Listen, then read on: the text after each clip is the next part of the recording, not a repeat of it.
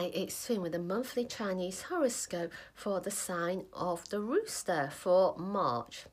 You already know it's a jolly good idea to always think twice before you say something or do something that might be a little bit controversial. This month, you certainly would be wise to check, double check, read the small print, and make sure you understand what others might be thinking before you articulate your message. When you're clear in your own mind, then you can avoid any sort of complications. Make things simple and have a great month. If you're enjoying our horoscopes, we recommend you subscribe, and we'd be delighted if you share with your friends. Thank you for tuning in to Feng Shui Foon. Hi, it's Swin with a monthly Chinese horoscope for the sign of the dog for March.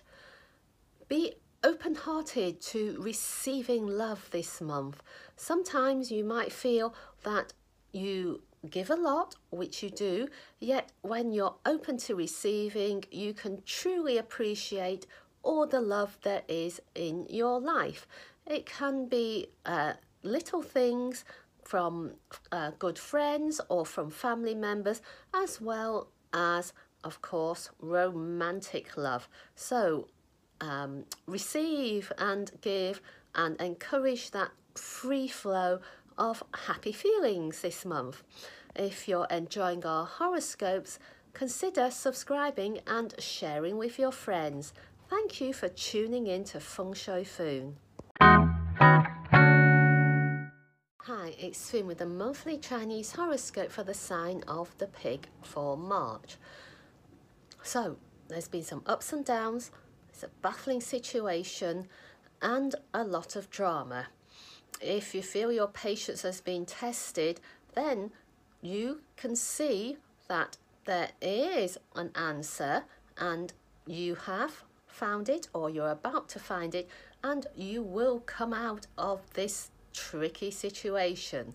Trust your instincts, and if something isn't all that it appears to be prepared to say just that, and to say it gently, kindly, yet making others clearly understand your message. So have a great month ahead.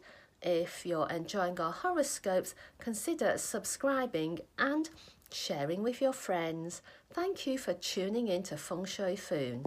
Oh, thank you. Oh, thank you.